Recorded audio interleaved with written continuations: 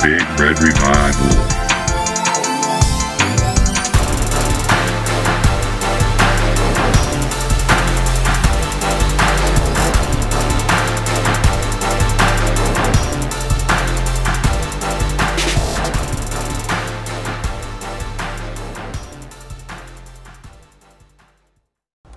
Here's Wiley's kick, gets high. It holds up there. Rogers takes the ball at the 30. He's hit and got away. Back upfield to the 35, to the 40. He's to the 45.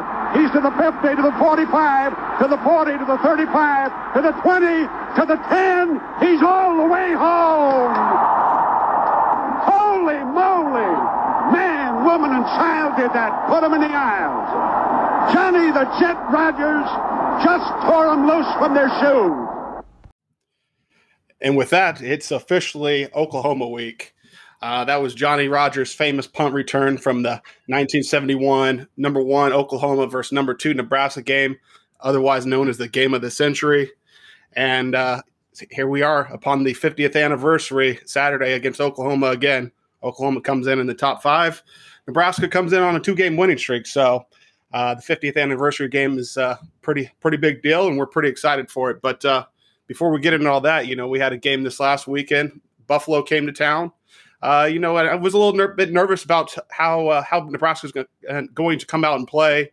But, there was a lot of pageantry before the game, obviously, with the 20-year anniversary of 9/11 and all that stuff. So, but before we get into everything, Zach, what's happening? Oh, just getting ready for this big game on Saturday. Yep.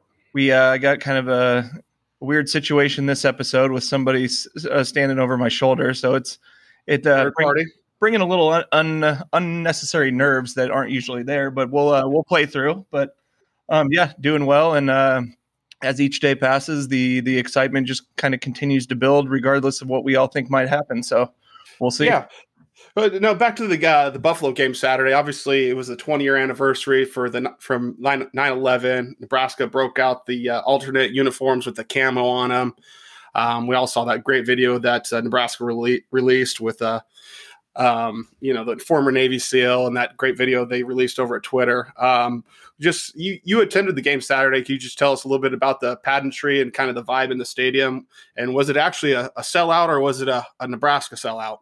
Yeah, first and foremost, it was very hot in there. I think they said it might have been one of the warmest kickoffs in Nebraska home football history. So right. I would have thought it'd been more than that, but it was very hot. But no, it was a really sweet atmosphere. And I will say, as far as it goes with the filling up the stadium, there's always that little section in southeast end zone where the students, slowly find their way in, and you look up there and there's 5 minutes before kickoff. And then sure enough, you look up there right after kickoff and it's full. So you don't really see it happen, but it's always good to see, there's no real noticeable gaps with the fans that I noticed anyway. So, but the 9/11 stuff was, obviously very well done. It was a lot of emotions running high in the stadium, and just the overall presentation was very well done. The flyover was awesome. Right. There's flyovers, but this one just seemed a little bit different, and they did release that uniform video, and they abbreviated the video on the big screen. I was kind of hoping they'd let the whole thing play out. Okay. That would only be my downgrade for the whole experience. But overall, It was awesome. Yeah, no, those flyovers are something else. I remember a couple years ago when I was at the game, they had one of those stealth bombers come fly over the stadium, and you see, it comes over. It's that really thin black one or whatever, and it flies over the stadium, and then it's gone. And then like 5 minutes later, you hear the fucking thing pass the stadium, and you're just like, that is some technology right there. So those flyovers are always super special, but obviously given the situation, a little bit more added to it. But no, onto the actual game on the field. Buffalo came in. Obviously, they had ran up the score the week before playing, and nobody, kind of like Nebraska did in Fordham. So they put 69 points on the board. This is a team in Buffalo that, finished in the top 25 last year, was in the top 5 of total offense. So we knew that, Nebraska was going to have their hand full. It wasn't some team that we could overlook. But I think from start to finish, really, Nebraska kind of kind of dominated the game. I mean, I know the scoreboard didn't say it much, but, obviously I think we had probably 3 touchdowns called back, 3 missed field goals. So, as I say, we left a lot of points on the field, but, the defense continues to be a strong point. Nebraska has given up a total of 40 points in 3 games and a total of 10 points in the last 2 games. So the defense is who we thought they would be up to this point in the season. But, there's an old saying in the stock market, buy low and sell high. And unfortunately, after game 1, I called my broker up and had him dump all my Adrian Martinez stock. As I sold it, I bought it high and I sold it as low as it can get. So, now I'm trying to call him back and buy back into some of that stock. After that first game, where Adrian got off to a little bit of a shaky start, really just not bad, just, not what we were expecting from him. But these last 2 games, just kind of really put the team on his back. And I mean, just breaking long runs. He's finally found his go-to guy, Samori Torrey, came in and lived up to every expectation we could have had for the guy. So, but the team goes as Adrian Martinez goes, and right now he's looking damn well. So, just what do you think of Adrian Martinez up to this point? What have you seen from him so far? Yeah, he's been sharp. He's been crisp with most of his passes. It always seems like he has kind of one errant one to start the game out and then kind of settles in, but seems to have full command of the offense. And like you said, it's Martinez and Torrey are like when Will Ferrell and John C. O'Reilly become best friends and stepbrothers. they must have had a moment sometime, and now they're karate chopping bags of chips and just doing their thing out there. And so it's karate in the garage. It's really good to see because you haven't really seen Martinez have that type of connection with the receiver since Stanley Morgan was here. Right. And some may say J.D. Spielman, but it seemed a lot more apparent with Stanley Morgan and now Torrey. And Torrey seems to be such a savvy player out there, just a cool customer and kind of does his thing. And he only ended up with 2 catches on the day, but they were both touchdowns, and he's sitting at number 2 in the country in receiving yards right now. So you can't say enough about him. And then Martinez at the same time is 6th in the country in passing yards and 14th in the country in rushing yards. Right. So, I mean, there's 2 guys that are kind of doing it all for us right now. And, that's what you need. I harped on it before that we didn't have that guy, but now we might have 2. Yeah, no, it's great to see, and the offensive line really isn't doing Adrian any help. I mean, they are leaving a lot to be desired out there on the field. And, the one thing that I really hadn't even noticed because we do so much rotating is how many guys are sitting out with injuries. I mean, Austin Allen went out, I believe in the second quarter. He got tackled and hit his head, probably in concussion protocol. So he's out. His game's the Oklahoma game status is up in the air. Omar Manning was seen in a walking boot on Saturday. Obviously, Oliver Martin is out. Xavier Betts left the game early, and then obviously Travis Vokolek, who hasn't played yet this season. So, coming into the season, you would say that those were probably going to be our top 5, receiving weapons, and to have all those out and still see, obviously outside of Torrey, to have all those pieces out and see Adrian Martinez still doing what he's doing. And then, you factor in the long runs. I mean, that he had that one scramble for, I'm not sure how many yards it was, about 70 yards or so? 78 yards. Yeah. 78 yards. Mm-hmm. Yeah. He looks different. Obviously you can tell that he's definitely the weight loss, has helped him out. He definitely looks a lot faster. So it's just really good to see him playing this well. And now if we could get, maybe a piece in the running game and the O-line to get in the mix, we might be onto something here. So the running back room has still kind of been a revolving door. We haven't really pinpointed that RB1 yet. It's kind of, we're giving it to this guy for the first quarter, and then next guy, we're rotating in, about 4 or 5 guys.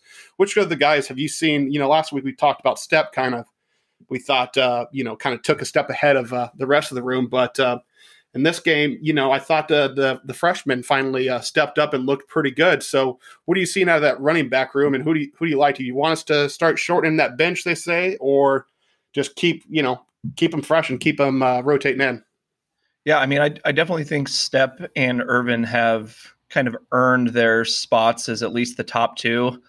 For whatever reason, we keep sprinkling in one or two more running backs in there, and it doesn't allow these guys to really get into a rhythm and a groove out there. But it seemed like Gabe Ervin kind of got that monkey off his back this last week. He finally got the end zone, had a couple good runs. There was one, we were sitting in the end zone, pretty much right behind the goalpost, and he made a really good cut and just got upfield. There wasn't much of a hole, but it's just good to see him kind of coming into his own and getting those reads and hitting his holes and just getting a little more comfortable out there. So I think between those two, if we want to just start narrowing it down a little bit, and I think that would be the right move. Sevion Morrison's fine, but it just seems like he's kind of a mix of the two of them. And so he doesn't really bring anything that those two don't. Right. And I touched a little bit on the offensive line. It just hasn't been up to par. These guys are getting pushed around. They were getting pushed around by the Fordham guys, which was obviously alarming. Same kind of continued against Buffalo. So it's hard to get that run game going. Obviously, you've seen a couple scrambles where Martinez he was scrambling because he was scrambling for his life because there's guys in the backfield early, but it's just got to be better across the board. There's really not any of them that are playing well. Cochran, who is our top-rated guy, our starting left tackle, he's looking like a turnstile out there, down there in the New York subway. So I don't know what the deal is, but Greg Austin, the offensive line coach, really needs to start earning that check because we've seen zero improvement, and he got that big bonus here in the offseason where they gave him the new title of the run game coordinator, just an extra title to give him a little bit more money. Well, it's time to go ahead and step up and start earning that money. So to his defense, though, since this coaching staff has been here, don't you feel like as the season goes on, the offensive line starts playing better and better? It'd be nice to see them play well in the beginning and kind of keep that going. But at the same time, maybe we have something to look forward to. But yeah, like you said, they're just not showing much right now.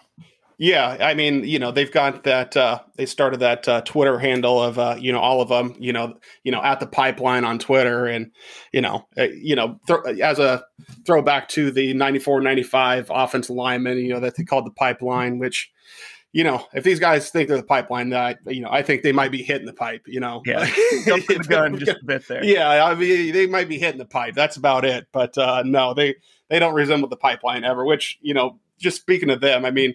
I feel like Nebraska is one of the few teams ever that our guys actually look smaller this day and age than back then. Like those guys back in 94, 95 looked like grown ass fucking men, just, I don't know if it was just the shoulder pads or what, the neck rolls and shoulder pads were just way bigger, but those guys it's because they're all Americans. Is that what was going on? Yeah. Oh, okay. It tends to kind of go hand in hand when you're bigger than everybody and stronger and meaner. Right. Yeah. Usually means success.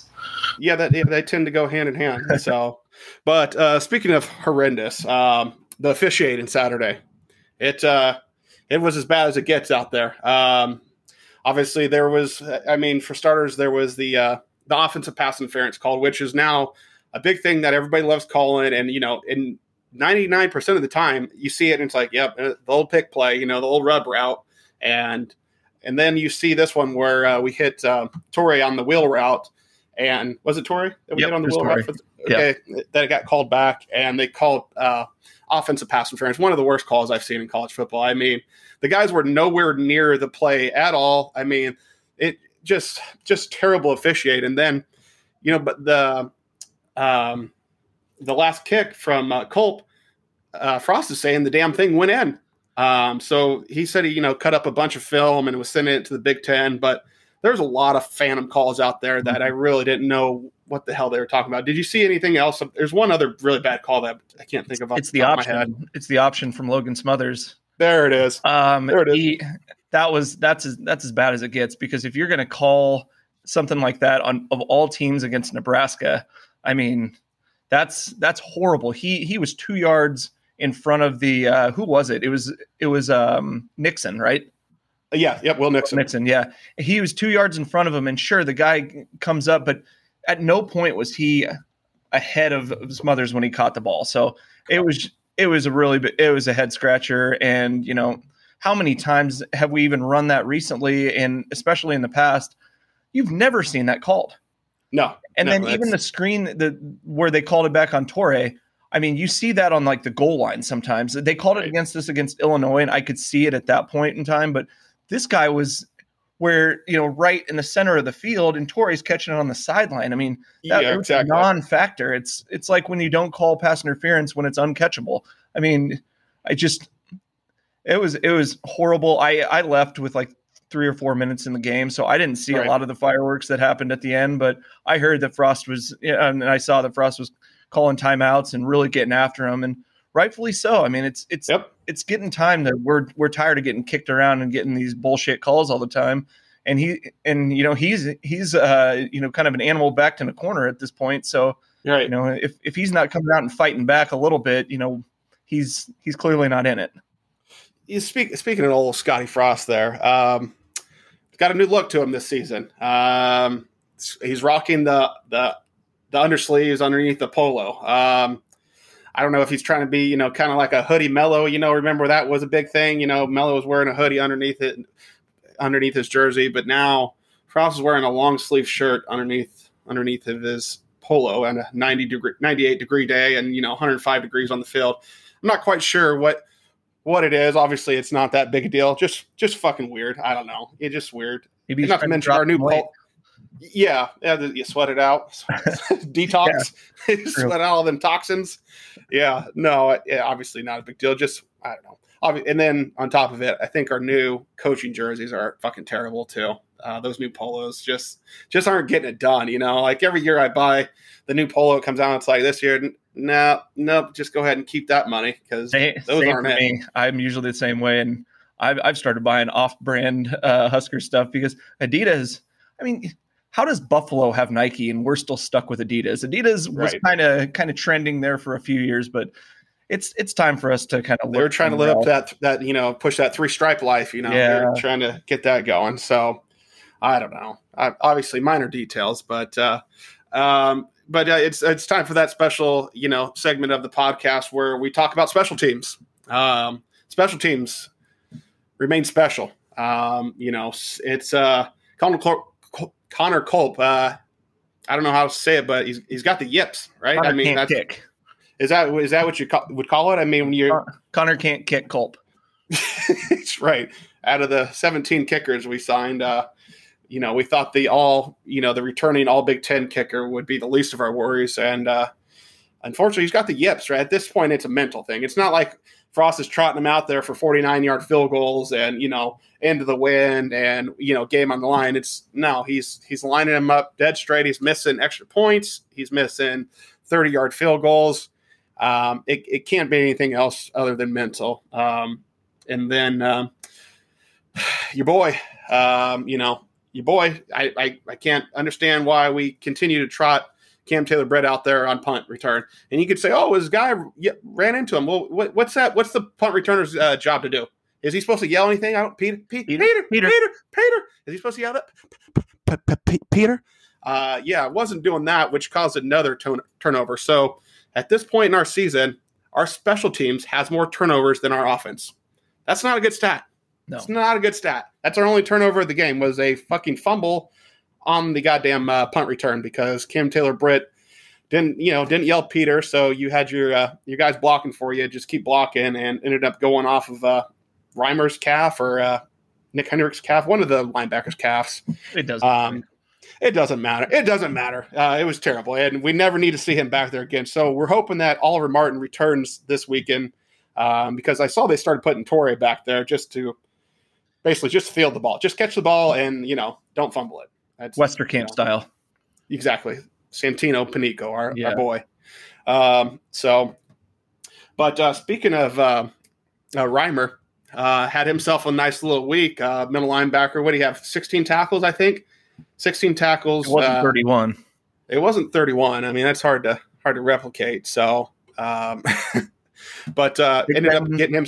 Big Ten player, our defensive player of the week. Mm-hmm. Had a nice interception and damn near returned it for a touchdown there. So the linebackers, him and Heinrich, we talked about it last week, a little undersized, but the guys are playing well. Obviously, we were talking about the defense, only giving up 10 points in the last 2 weeks, 40 points on the season, 13 points a game on average. So The defense, excuse me, is who we thought they would be. You know, obviously they're going to get a big test this week. Going down to Oklahoma, but so far, I can't quite put my finger on what they've done great so far, besides not giving up points, because it's like we haven't got a bunch of turnovers, we haven't got a bunch of sacks, we're getting a lot of pressure. It's just I don't know. I'll tell you what it is. Let's hear it. We're tackling well. Hey, that's half the battle. I mean, do you remember the years of like Riley and even the first couple of years of Frost? We just didn't have a prayer out there to bring the guy down, and now, we bring the wood a little bit, but we're not arm tackling anymore. We're going up and smacking them in the face and making sure they get down, and we're not giving up any unnecessary yards, because Buffalo was pressing the issue to run the ball on us on Saturday. Yep. They just wouldn't give up on their game plan, even though, I mean, they were getting 2-3 yards a pop, but we just kept coming up and not giving them any extra yardage and really just kind of being stout back there. And I think that ends up making a big difference, because we're not giving up as many big plays because we're bringing the guy down when we should. No, I think about that, but yeah, you're absolutely right. That's what they're doing. They're not missing tackles, and when they hit somebody, they're wrapping up and getting them to the ground. So I guess that'd be a shout out to another Lincoln Southeast alumni, Barrett Rude, the linebackers coach. So he's got those boys playing really well. So we like to see that. And then Damian Daniels having quite the year. He's always been in the rotation. He's been playing for like 3 years now, and kind of been a guy, But him and Caleb Tanner, two guys that have been playing consistently for the last couple of years, but haven't really had much of an impact. Both of those guys have really stepped it up this season and really just balling out, getting after the quarterback. I know the sack numbers aren't there, but a lot of pressures, a lot of QB hurries. So it's good to see those guys stepping up. Hopefully maybe we get Casey Rogers back here in the next week or so. I think people forget about how good Casey Rogers has been. So add a little bit more depth there. So defense is playing good, but like I said, they're going to be tested this week. Got Oklahoma coming to town. They're averaging 600 yards a game. Spencer Rattler, the projected number 1 pick, a Heisman candidate. So, across college football this weekend, before the season, we had talked about what kind of season we were thinking it was going to be. And I said that, there's not going to be any undefeated teams, was my projection.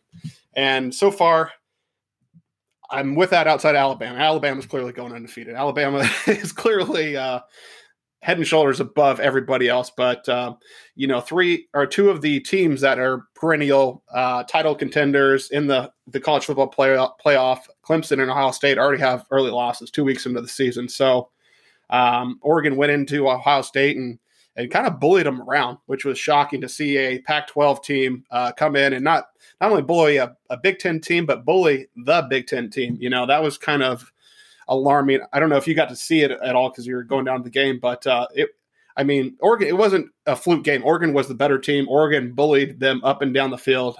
So just kind of odd to see that. Did you get to see any of that game? Yeah, we watched quite a bit of it before we went in, and Oregon did that without their best player.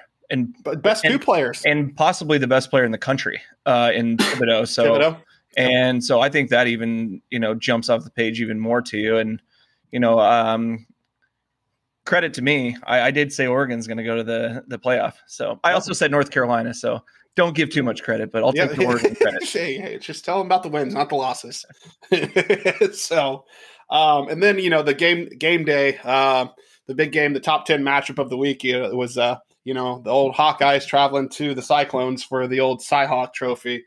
Iowa hasn't lost to Iowa State in, I think, 6 years now. And, Iowa State came in with what they were saying was their best team in school history. And Iowa put the fucking clamps on them. I mean, it was also another the score ended up looking closer than it was, but Iowa turned them over 4 times, and the game was never in question. So Iowa's got quite a nice winning streak going on against a lot of the someone I was listening to the radio the other day, and somebody went over and they're like, it's been 2,000 days since Nebraska beat Iowa. It's been 2,400 days since Iowa State beat Iowa. It's been 1,800 days since Minnesota beat Iowa, since Indiana beat, and it was just all these teams. I'm like, God damn, man.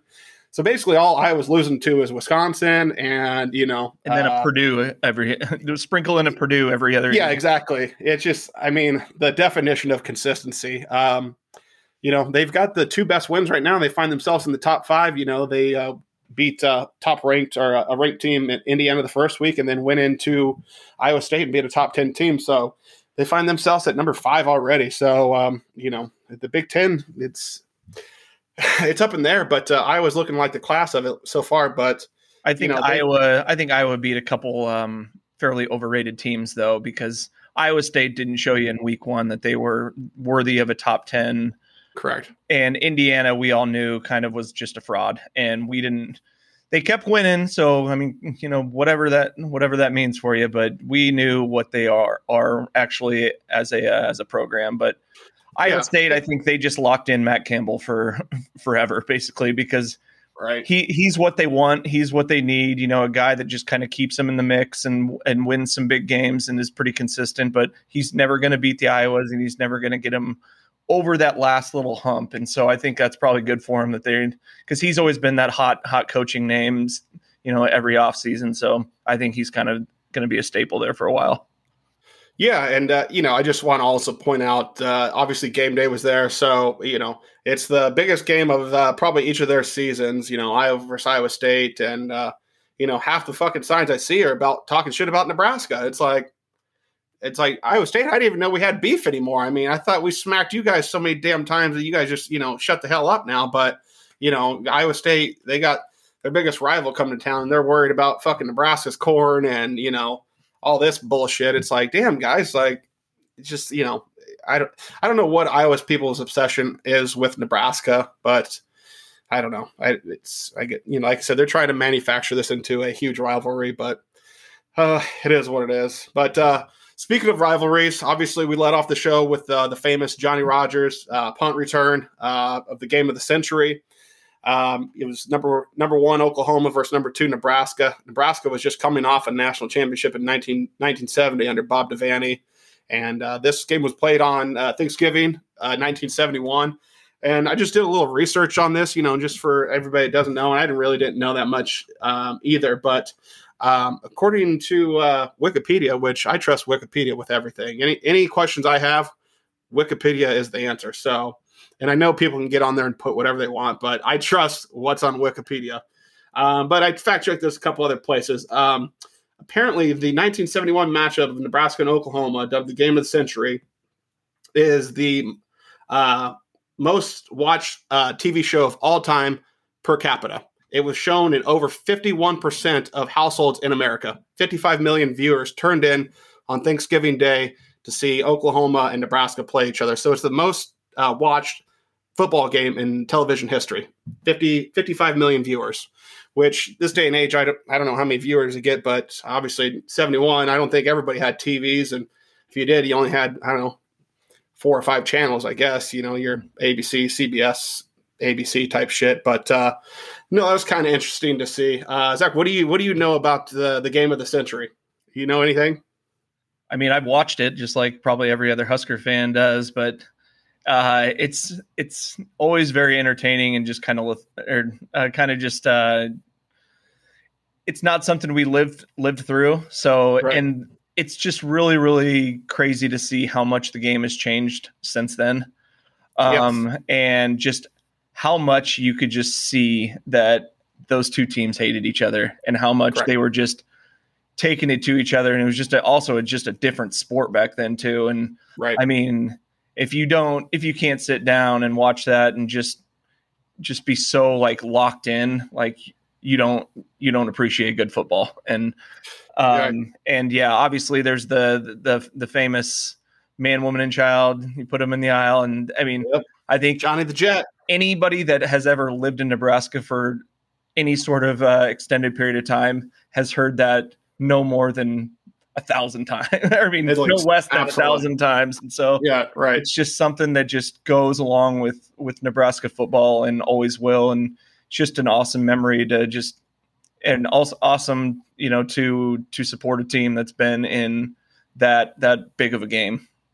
Yeah, just since it's the 50-year anniversary, and this is why we're playing it. Obviously, there was the drama before the season where Scott Frost, tried to have his buddies, backdoor Bill Moose and get out of the game because, Scott's desperate to make a bowl game this year, and so he wanted to play another, Fordham or whoever, another bum he could beat up on to pad his stats up against, but. A couple more things about the game. Nebraska came in riding a 20-game unbeaten streak, a 20-game winning streak, and a 29-game unbeaten streak. So there's that part of it. It was basically all running. Nebraska had 59 rushes for 297 yards. Oklahoma ran it 64 times for 279. Nebraska ended up scoring on the final 3 of 4 possessions to win the game, including the game-winning touchdown with a minute 38 to go in the half from Jeff Kinney, apparently our stud running back at the time. I had never heard of him. Jeff Kinney had 4 touchdowns and a $131 rushing.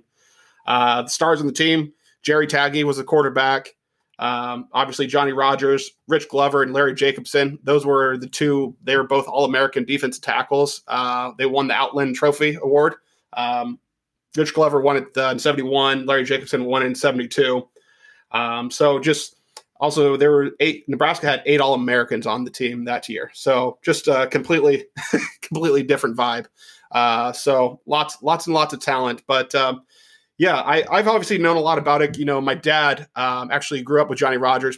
Played high school ball with him. Was his fullback at good old Omaha Tech here in Omaha, which is no longer a school. It's now the OPS district office, but my dad went to Omaha Tech with Johnny Rogers and was pretty decent friends with him. So I've met him numerous times. High school, yeah, Omaha Tech, and my dad tells me some crazy. You don't want to see them. Oh yeah, just all brothers. My dad's like, when we go to away games, they'd load us up in like a U-Haul truck just with a sliding door, and they'd fucking pack us in there. Close the door and just be pitch black. They fucking drive us over to the game and pop open the door and we get out and play. And I'm like, damn, that's pretty crazy. But no, my dad tells me a bunch of crazy ass shit. My mom seems to hate Johnny Rogers a lot. I guess he's an asshole, which most star athletes probably are. But like I said, I've known him most of my life. He's been over to my family's house a bunch of times. It just, like you were saying, it's just a completely different game back then. But and it's just tradition. And as I was talking about with the Iowa thing and now the Oklahoma thing, who do you think is our real rival? Who's our favorite rivalry of yours? Like, who's the team that you're like, that's the team I hate the most, that I want to beat the most? So it's interesting you asked that, because when I was going to pick up my daughter earlier today, I was listening to Hail Varsity Radio, and they were saying that Nebraska and Oklahoma has always been a big time rivalry, and everyone knew, but it wasn't Oklahoma's big rivalry. That's always been Texas. Yeah, Oklahoma and Texas have always been in lockstep. They've always kind of done things kind of as as almost like a team, even though they hate each other. But when it came down to the Oklahoma-Nebraska game, obviously there was the pageantry and everything. But I think for Nebraska, if you have to put it on one team, I'd say it's got to be Colorado. Okay. So I'm 100% with you there. I didn't know that was what you were going to say or whatever, but I'm 100% firm behind you on that. Colorado is our biggest rival and the team that I hate the most, and I think they hate us the most too. Just obviously, we played them 2 years ago. We played them the home and home series. We actually went there for my bachelor party. We got to enjoy that game. But yeah, for me, Colorado, I'd like to see us play Colorado every year. How kind of Iowa State plays Iowa every year, just no matter what. It's like, I would like to see us play Colorado every single year. For me, that's my least favorite rival and the team that I like to play the most. So not to mention Boulder's a sweet ass city. Yes, they've got great uniforms, but, back to the Oklahoma side of things. So we played Oklahoma 86 times. Oklahoma leads the series 45 wins, 38 losses, 3 ties. The last time we played them was in the Big Ten Championship. Did you attend that game? I did. Yep. We blew a big lead and went down with old John Dillard, Philip Dillard, former linebacker's brother. Okay. Yep. That was 2010. 2010. Yep. In the Big Ten Championship. Was it at Jerry World? Yeah, it was like Jerry World was like brand new at this time. It was like the second or third year, first or second year it's been open. I couldn't remember if that was the year we played them in at Arrowhead and fucking in that ice bowl at Arrowhead. I was also at that one too, with our friend Brett behind me. All right, yep, that was the ice bowl. So that was the last time we played them. Obviously, Nebraska ended up losing that in the Big 12 championship, 23-20. That was the year before we left for the Big Ten. So, and then just another interesting stat: Oklahoma ruined Nebraska's perfect season 5 different times. There was 5 different seasons where Nebraska's only loss was to Oklahoma. There was 64, 66, 75, 79, and 87. So 5 more years where Nebraska was undefeated outside of the Oklahoma game, where Oklahoma soured an undefeated season. So, I mean, it's a rivalry. It goes back. It was more in the 70s and 80s when both teams were really at their peak. And then when we got into the Big 12 was formed. Oklahoma wanted out of the every year matchup. That was supposed to be one of those crossover games that we played Oklahoma every year. Oklahoma wanted no part of it because, if you think back to when the Big 12 started, it was 1996. 1996, Nebraska's a fucking steamroller. We're whipping anybody and everybody. So I can certainly understand why they didn't want to play us every year. But and also I did go down to Nebraska at Oklahoma in Norman. It was mid 90s, and I think we beat them something like 77-0 at that time. So yeah. I mean, the Frost ran it up on him both times he played Oklahoma. I think he outscored him by over 50 points both times. 73-21 in 1996. Yep. And then 97 was another ass whipping. Oh, yeah.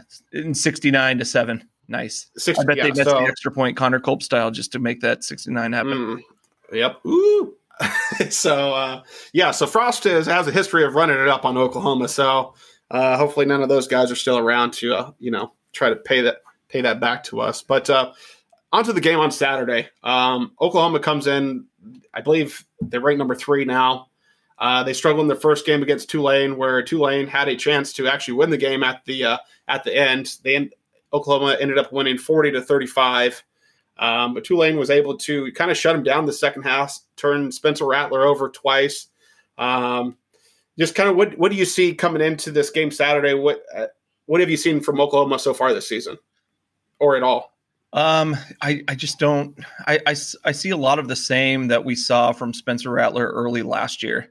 He had those early struggles against the first 3 or 4 teams he played, and then kind of got things going. But got benched in the Texas game. Yeah, and so unfortunately, I think they had what we call their get right game last week, and kind of got. I think. What did Spencer Rattler have in the first half? Like 5 or 6 touchdown passes or something like Correct. that. Something stupid. So obviously it's going to be a huge challenge. They have 3, elite wide receivers. So what I'm kind of interested to see is Cam Taylor-Britt. Say what you want about his punt returns, but he's been solid defensively. They're not throwing to him. They've been going to Newsome and whoever else we have on that other side. So he's going to get tested this week, right? And we're going to see what he's really about on the defensive side of the ball because they have so many options. They don't need to go away from a corner. They're going to go with what they see defensively and what Rattler's seeing out there on the field. So we're obviously going to have a huge challenge. We're going to need our offensive line to do just enough to get Martinez in good spots and allow him to do his thing there and keep Torrey busy because he's going to be a guy that we really need to step up against, a fairly okay defense. But yeah, no. And like you said, our secondary is going to be tested. Oklahoma is all about the big plays. Like Nebraska needs to be ready. Like they're going to give up a 50-yard plus touchdown. They're going to give up a couple of deep balls. It's just, you got to move on to the next play. Oklahoma's going to take their shots and they're going to keep taking their shots.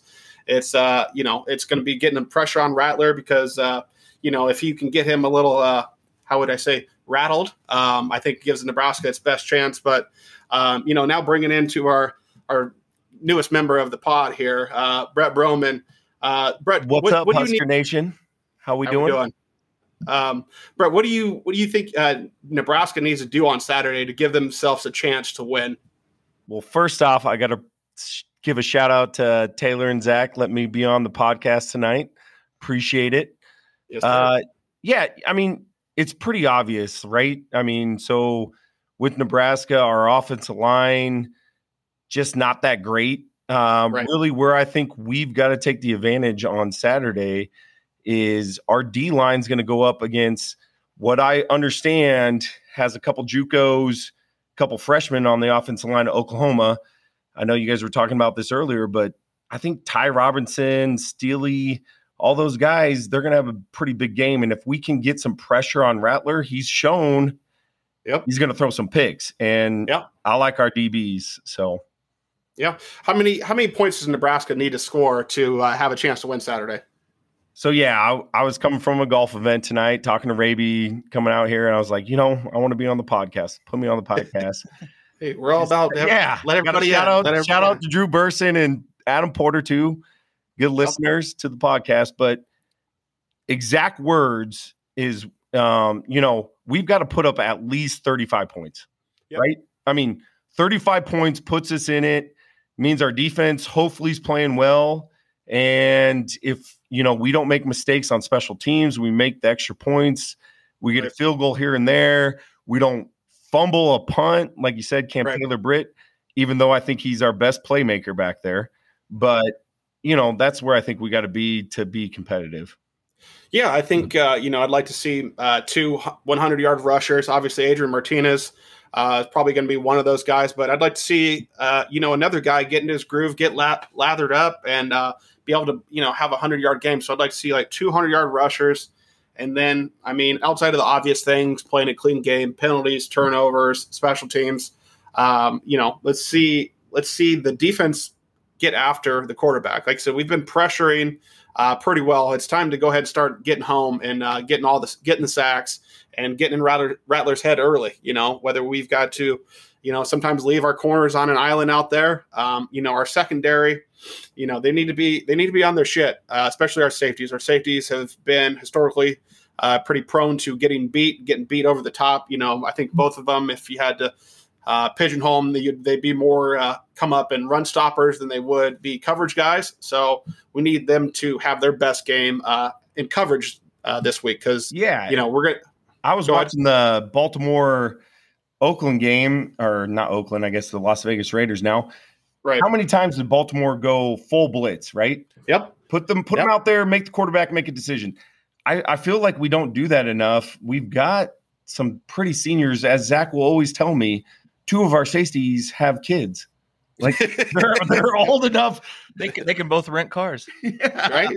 Like, come on, let these guys play, and they've shown throughout the last couple of years that they can get guys in coverage, and let's bring the blitz, make a quarterback make a decision, and, go from there. Like this whole rushing 4, trying to play coverage, we all know how that works. So, yeah, no, the sitting back playing coverage isn't going to do it. It's got to be man to man, and we just got to live or die by it because that's the only way. We can either die by 1,000 little finger pricks, getting dinked and dunked if you're trying to play zone. I think we've got to bring the blitz.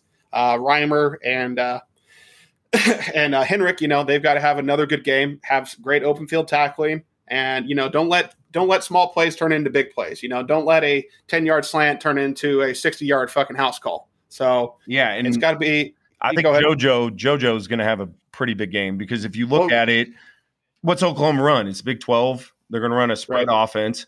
JoJo might honestly be out there for 100% of the defensive plays.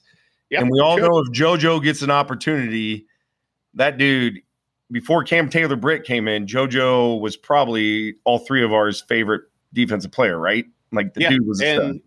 And I think that, our 2 favorite defensive players, at least on this podcast, Raby's big Cam Taylor-Britt guy. I'm a big JoJo guy, and they've yet to have their best game of the season. So, what better time than Saturday, on the big noon kickoff against, number 3 Oklahoma to have your best game of the season and really kind of show out. You guys came back to improve your draft stock. Well, guess what? All the eyeballs in the country are going to be on this game. So let's go ahead and put something on tape and, let's go out there and at least put our best foot forward. And, what I'm looking for is to at least be in the game at halftime, and that it sounds terrible. That's the way I'm thinking, is just be in the game at halftime, have it a 1-score game at halftime, and then anything can happen in the second half. So, Zach, what are your keys to the game Saturday? Well, kind of to piggyback on what you guys said too, I don't think that we've shown a lot of blitz packages since Illinois. I think we've kept pretty generic as far as our defensive scheme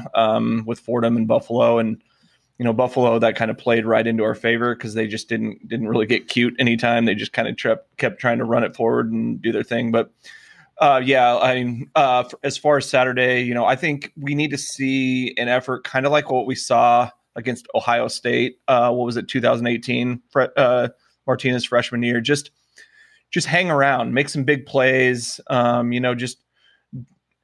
Shift the momentum here and there. Don't let them get going, and don't let them, just kind of take over the game and kind of blow our doors off. As long as we can just hang around and, make a play here, get a first down there, get off the field, get a turnover. As long as we can just do those types of things and just kind of be, just be tough out there. Be, what's the word? Burson always uses it, but anyways, just kind of just make those small plays and be gritty. That's the word that came to me. Be gritty. I think that keeps us in it. It's remains to be seen if we can actually stick with them and have a chance to win the game. But like you said, let's keep it respectable. And if we're there at the end, great. Yeah. And, the one thing that we haven't seen, I think we may have talked about it last week, or I've talked about with somebody, is the lack of trick plays that we've seen out of Scott Frost in his 4 years here at Nebraska. I don't know if I can't really honestly recall one that we've seen in 4 years from Scott. A fake field goal, a fake punt, an onside kick to start the second half or to start the game. I think that we see something like that Saturday. I think that if we don't, I think we need to. I think, hell, say we're kicking off the ball, fucking onside kick the motherfucker. We need to do something that's going to change the trajectory of the game. We need something like that. We're going to need a score or turnover in special teams. And I think this would be the perfect week to break out whatever he's been fucking hiding in that special teams or trick play bag, because 4 years in, we've yet to see a trick play from Scott Frost and this coaching staff. So I think we need to see something like that on Saturday, just to kind of get the Uncle Mo on our side, the momentum of the game. So I think it's going to be a high-scoring game. Obviously, Adrian Martinez is playing his best football these last two games. Hopefully we get a couple of these receivers or tight ends back to help out. But obviously Chris Hickman and the Brewington or Brewington, whatever the Brewington. Chancellor Brewington. They came in and played well, but they're not Austin Allen and Travis Vokolek.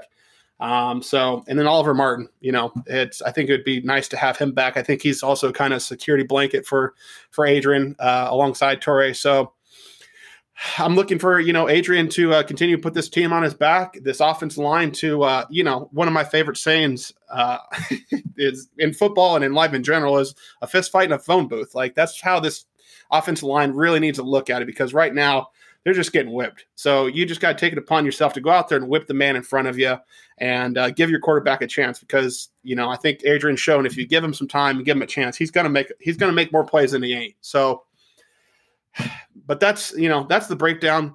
Let's get into, real quick, Kay, I just want to thank you guys for inviting me on to the podcast tonight. I think we need to add in a section that talks about fan mailbag. So I've got a question for you and Zach real quick. And first off, Taylor and me watched the Buffalo game together, and Austin Allen hits the turf, and Taylor goes, night.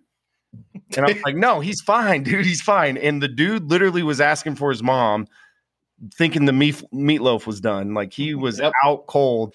Props to you, Taylor, spotting that right off the bat. We didn't even need replay for it. So, what about when Daniel's helmet came off and I told you guys that was a personal foul? You guys didn't believe me. Yeah. No, Taylor. Even though we had some fireball, Taylor was on it. So yeah, but I don't remember the fourth quarter, but I remember the beginning of the shit. Yeah. So new segment. I hope we can get this going. But mailbag from the fans. So the question I got for you and Zach is: do you think Torrey is better than Wandell? All right, Zach, I'll go ahead and step at the mic and take this question. Yes, I do. Wandell is obviously a great player. Wan'Dale is clearly balling out at Kentucky. Kentucky just got a big win on the road at Missouri this weekend. And, he's doing his thing down there. And I know Kentucky's glad to have him because he's probably their best player alongside a couple other transfers that they got in. But for what this team wants to do, from what Scott Frost talks about, it's all about size. And, in the offseason when Wan'Dale initially left, he tried to spin it into, I think it might actually open up a few more things that we want to do, get some bigger guys in there. And I just took that as a bunch of bullshit, just like trying to frame, hey, we just lost our best player, frame it in a better light. But, and Torrey coming in, it wasn't like this guy was just some transfer from some FCS Montana school that wasn't much. This guy was an All-American. The guy had 1,100 yards receiving his last season there and was an All-American. And I think for what this team needs, Torrey is the better fit. Now, overall, better player. I mean, they're both great players. I mean, Wan'Dale is clearly, we saw what he did here. Obviously, I don't think any of us believe that he was used 100% correctly, and that was mainly due to injuries and just, a need for some production. But for what this team needs right here, I would take Torrey over Wan'Dale on Nebraska 2021. Zach? Yeah. So I kind of agree with you in some aspects, but I would say it's kind of like comparing apples to oranges with those two, because I think Wan'Dale is more of your like utility Swiss Army knife type of player, where one day he might contribute in the run game, one day he might contribute in the passing game. And whereas Torrey is a true position player, and he does his job at an extremely high level.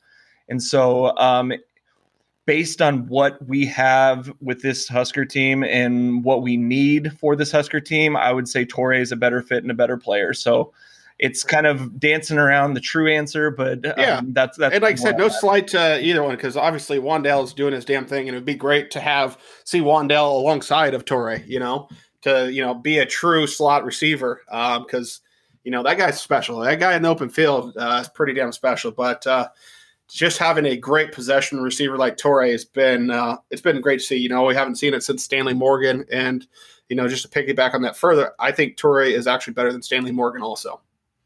So I don't know, but that's it for that. That was the first rendition of Mailbag. Thanks to our thanks to our buddy. Thank you, Brett. You're welcome. Yeah. As they say in Major League, as they say in the Major League movie, dynamite drop in, Brett. Broadcasting school is really paying off. All right, so prediction time. So obviously the betting line is 22, so they gave us a ton of respect. Just kidding, absolutely no respect. So Oklahoma's favored by 22, and what is the over under? Anybody? I forgot it. I think it's like 62 or 63. So final prediction, guys. What's going to be the final score of the game? Give me your predictions of what we're going to see and what the final score is. I think that we're going to be hitting the unders. I think it's going to be Oklahoma 31, Nebraska 14. 31-14. Okay. Brett, score prediction for Saturday? Well, as you are aware, Taylor, I've got plus 27 with you. Yep. Super excited the line came out at plus 22. Correct. I think, honestly, going to throw it out there. I think it's going to be a 17-point game. It will be Huskers 31. Oklahoma's going to be in the 50s. Okay. Yeah. Yeah. I can't just give you a number because I just didn't even think about it. You said 17 points, so 31-48. 31-48. We're going to go 58 points. For the over. Yeah. Okay. I'm seeing it's a 38-27 Oklahoma game. I think obviously we talked about what Nebraska needs to score to give themselves a chance. Got to be in the 30s, but I don't know if we're getting there. We're gonna have to start fast, which has been a not strong suit for this team and this challenge, if you will, a challenge to say the least. So I think it's a 38-27 Oklahoma game. And I just want to see us, act like we belong there. I want to see us look like we belong on the same field with Oklahoma, because that has really been the main issue with Nebraska in big games where we play these top teams and we look like we don't belong on the same field as them. So I think, going in there and getting, having a 38-27 game or somewhere along those lines, I think would leave us feeling pretty good about the rest of the season, kind of like when we went to Ohio State and ended up losing by 5. I think a lot of people came out of that game still feeling pretty good about the team and the rest of the season. So just go in there and, show that you belong. So, we've got we're a quarter of the way through the season already. So we have 9 games left. 5 of them are versus currently ranked teams, and it could be 6 because Michigan State is 2-0, playing really well. And they go on the road to Miami this weekend. So if they win that game, Michigan State will be ranked next week when we play them. So that could be 6 of our final 9 games against ranked opponents. And on the road to get to 6 wins to, what many feel is to save Scott Frost's job, it's going to be a fucking dogfight. We're going to have to scratch and claw. We're going to have to beat some teams that we're not supposed to. So there's that. What kind of outlook do you have for the rest of the season? Well, what you mentioned too, and not to mention that 5 and potentially 6 of those teams, 3 of them are top 10 teams.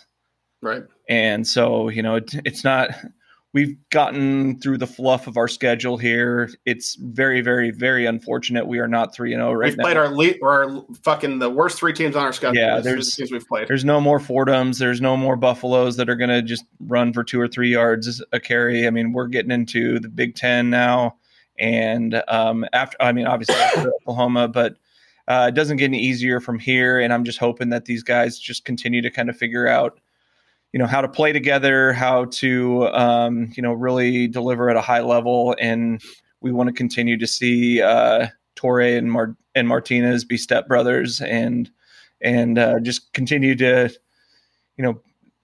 be elite, because that's what they have been so far. I don't think any of us would have said at this point in the season that only Martinez will only have 1 turnover. Right. He's been kind of turnover prone. So we can keep him doing what he's doing, putting the team on his back and making big plays, and our defense just continuing to be stout and doing their thing. I mean, we could find ourselves in a decent spot and hopefully in a bowl game. Yeah, it's like I said, it's going to be a dogfight to get us there, but that's what you should want. That's what you should want. Every game from here on out is a toss-up game. I mean, so it's not going to be easy, but I wouldn't want it any other way. Every Saturday, there's no Saturdays where it's we're playing Fordham or we're playing somebody that we should beat the hell out of. It's like every single game is going to be a close game and a dogfight to win. So it's not good for my blood pressure, though. No, it's not. It's not. Yeah, I know, and it's not good for my alcohol intake, especially after last Saturday. So got a little gassed up on the Fireball and the vodka monsters. So. It happens to the best of us, brother. Yeah, it's something about drinking in a pool in the sun and then Husker football on. It's just like all my favorite vices just rolled into one and just led for one of those where you get text message next day like, oh, I've got your clothes over here, or and fucking. That's what it's like to be an Arizona State fan, probably. Yeah, well, they don't even watch the games. So, yeah, like I said, I went to their spring game one year when I lived down there, and my seat, not ticket, it was just a general admission ticket, but I got to sit next to the goalpost because there was, I think, 200 fans there, and 180 of them were sitting up underneath the shelter to avoid the sun or whatever. So I went and sat. They had chairs right next to the goalpost, so I sat right next to the goalpost, and they ran fucking goal line right there in front of me, like fucking 8 feet away. So, people talk about, the fake sellout streak and the fans or whatever. It's like, trust me, you go to a program like that and they're in the top 25. They're a decent team. They can't fucking get anybody to show up. Same with UCLA. What, they have 600 people there at that first game? Yeah, you'll see it start to fill up now too. Plus, ASU's got some things pending here that I think they're not going to be in a great spot here in about a couple months. Well, hey, maybe we finally just do away with the NCAA and tell them to take those sanctions, shove them up their ass, So, it's like, fuck you, I quit. We're not dealing with the NCAA anymore. We're in the alliance. So, but no, that's it. Any final words? Final words of encouragement for this team come Saturday? Well, Brett, first off, I got to correct. Raby was totally right. I said a 17-point win, and I was going like 31-58. No, it's 48. So I'm sorry for that. Well, yeah, words of encouragement. Just play good football. Like, right. Can we all just imagine like the Huskers actually going out, not getting penalties, not screwing up on special teams, playing good defense, like just play a good game. Like no one's asking you to win, just play good. Every middle of the road team, which is what Nebraska is basically currently, jumps up and bites a team that they shouldn't beat once every 4 to 5 years. What year was that when we beat Michigan State when they're in the top 5? It was like 2017? 17, yeah. 17 or 16? Mm-hmm. I'm just saying, we're due. We're due for one. We're due for one. We see it happen every fucking week. So let's make something special happen this week. What worries me a little bit is we just never really put ourselves in that spot when we're away.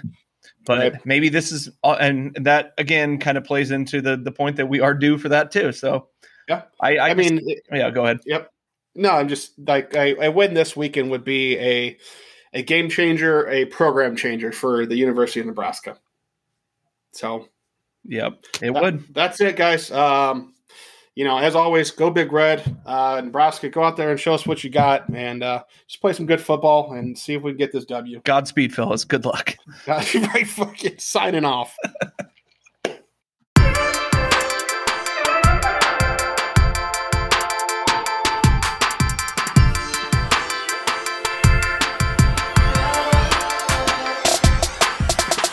This is the Big Red Revival.